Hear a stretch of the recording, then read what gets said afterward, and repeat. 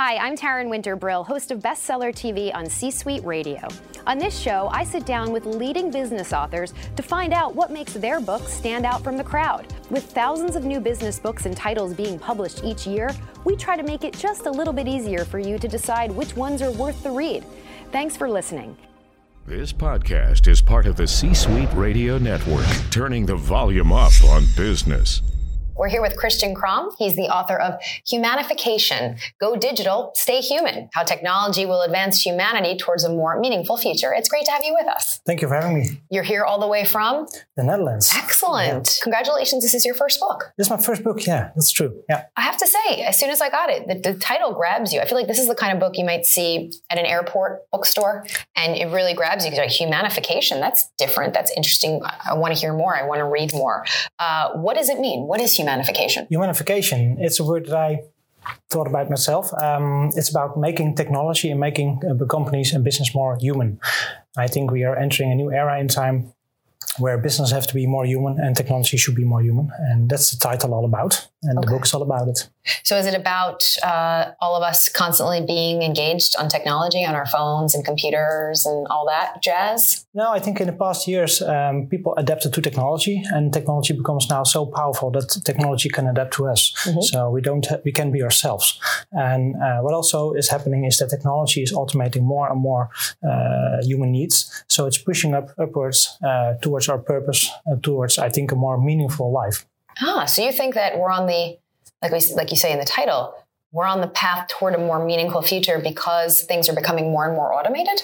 Yeah, I think so. I think a lot of people are afraid. We see a lot of news about robotics and artificial intelligence taking away our jobs.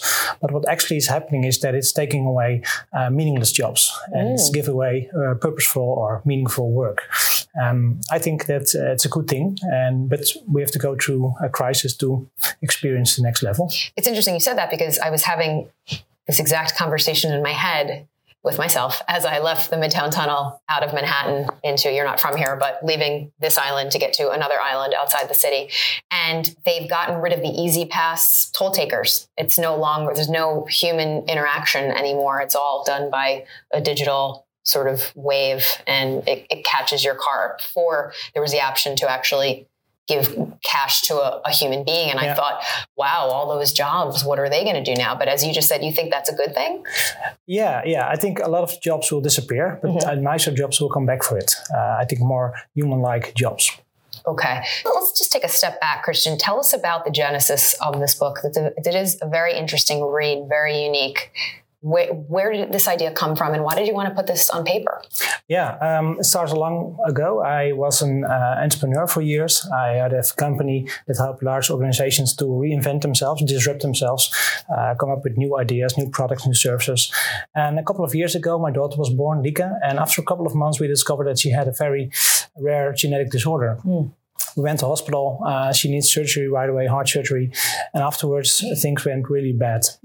We found out that she had a rare disorder that was only 5 or 6 people in the world had the same disorder. Wow. And they all died within a couple of months after birth. So that same day, we got a terminal diagnosis for our daughter, and the hospital couldn't help her any further. So after 3 months, we took her out of the hospital and tried to find a cure for our daughter to save her life. I did a lot of studies about health, how the human body works, more in a holistic way. What I found out is that the cells in our body are just like humans. They work together, they cooperate, and they find solutions for problems. And they can only find solutions for problems if they work in a coherent way with each other. And the more I studied how the body works, the more our relations I saw with technology. And what I found out is that living cells and biology follow a specific pattern in evolution, and humans in technology followed exactly the same pattern, but on a higher level, on a bigger scale. So I found out that technology was predictable, where it's going next, and I think that's very helpful. So I decided to write a book about it, and it took me a year to write it. A lot of research was done already before.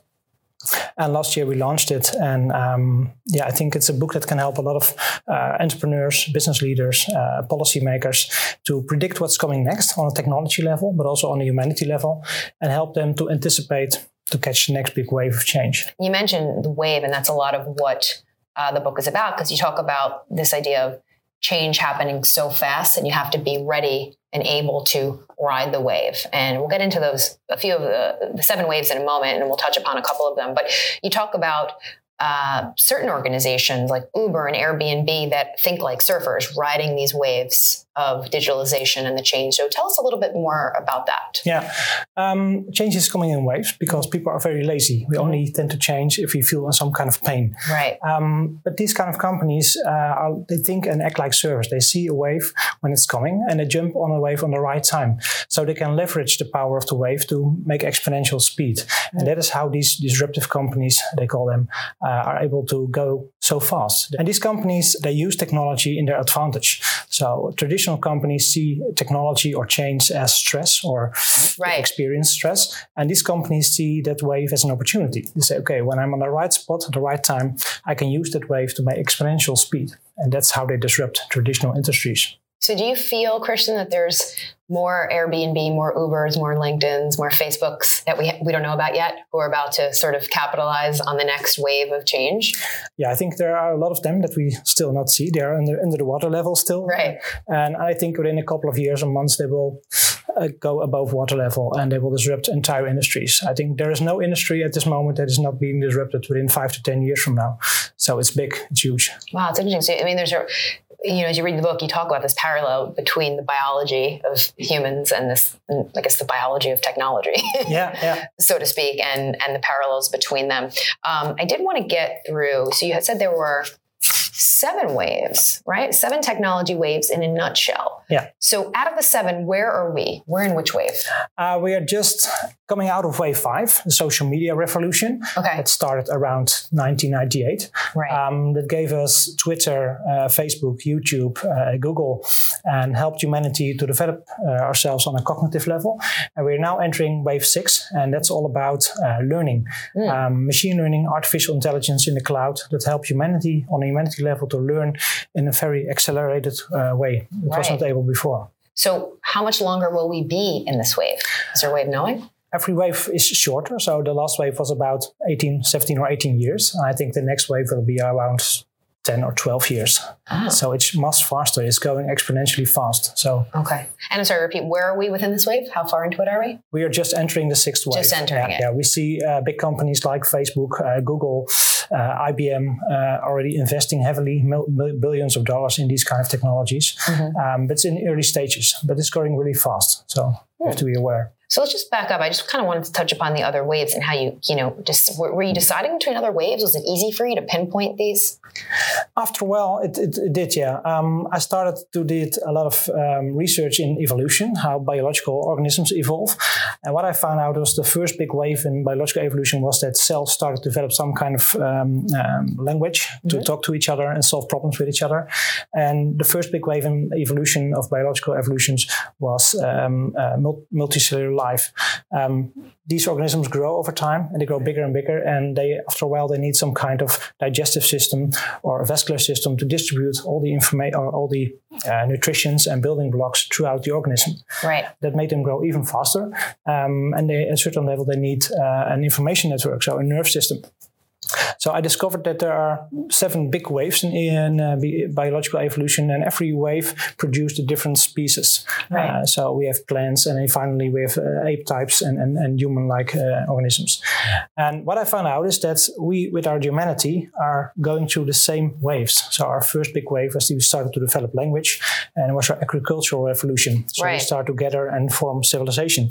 The second big revolution was, from my opinion, is the industrial revolution, where we start to create a digestive system, large industries, but also a vascular system, so oil pipelines and an energy grid.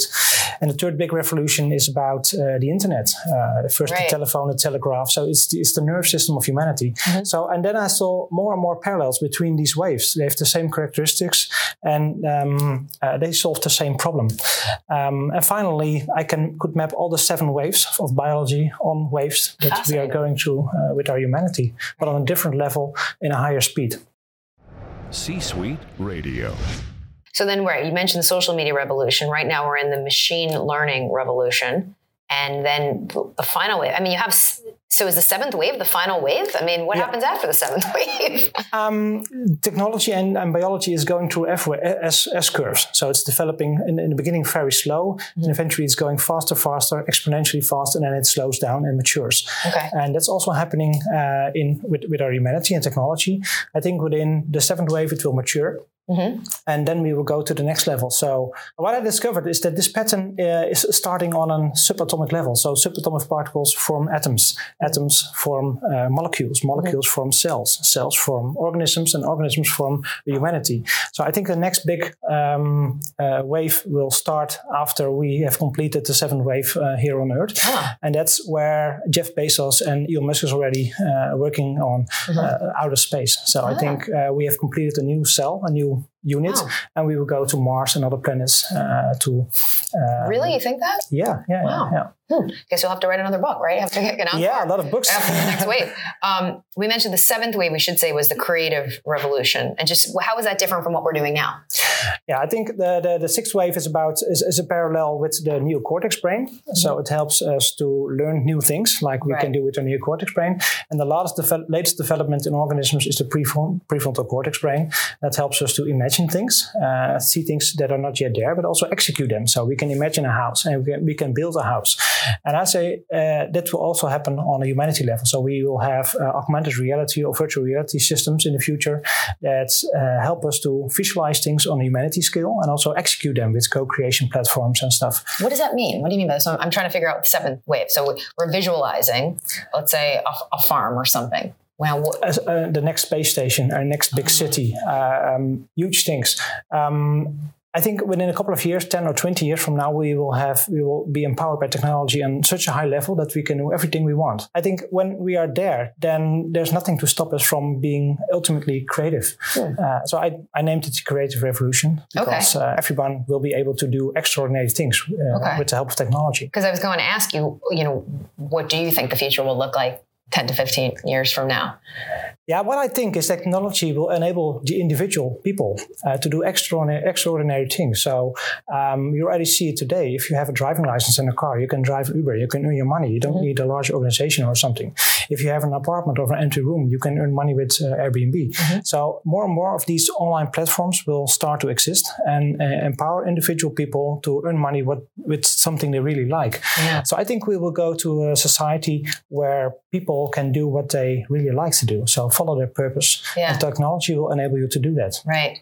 What do you say to the technology phobes out there? I mean, you have to get on board, right? I mean, maybe to some of the baby boomers and the older generation. There are even some younger generation, not many, but who fear technology. I mean, they're going to get lost in the dust. Some of them, yeah. I advise people to embrace technology because the technology developments are a natural thing. It's not an aggressive thing or a thing that's against us. It's worked with us. It's a force for good. Technology in the next 10 years will be more human-like, so we can talk to machines. They will understand our emotions. Really? So even people who are not digital natives, they can interact with very advanced technology a couple of years from now. So I think it will be available for more and more people with disabilities, people who are blind or deaf. They can do more and more things enabled by smart technology. I'm picturing, I know you're not from here, but I'm picturing there's a robot in the Jetsons cartoon series where you could talk to them. But it's already possible. But I think technology will go so fast, exponentially fast, that in the next 5 years you can have deep conversations with these kind of technologies. Wow, fascinating. I mean, I'm just thinking, going back to what you talked about with these, waves of change and these surfers like Uber and Airbnb and the like, they know when to ride these waves of change. Will companies become obsolete who don't embrace these or anticipate these waves of change? I mean, how do you anticipate? First, to recognize the pattern. And just like a surfer, if you see when the next wave will rise, then you're able to catch the wave. And that's the same as for companies. You have to get feeling for technology. Don't be afraid of it, to embrace it. Try new things with it, experiment with it, and see what it can do for you. And that helps you to see when the wave will be in the right level to jump on it and to use it in your advantage. Yeah, and you talk a lot about anticipating that next big technological trend, which is so important. Just keep up on a daily basis because things are happening faster than ever. And I did just want to follow up. People watching are probably wondering, how's your daughter doing? Oh, she's doing great. She's now 7 years old. She's going to school and does ballet and gym. So she's perfectly healthy today. Yeah. That's amazing. Congratulations. But we should say that it was your research that helped save her life. Yeah. In the hospital, and the doctors couldn't find a solution for her. So we tried to find out ourselves. We found new therapy and we used it on her. And after 3 or 4 treatments already, she improved incrementally very fast.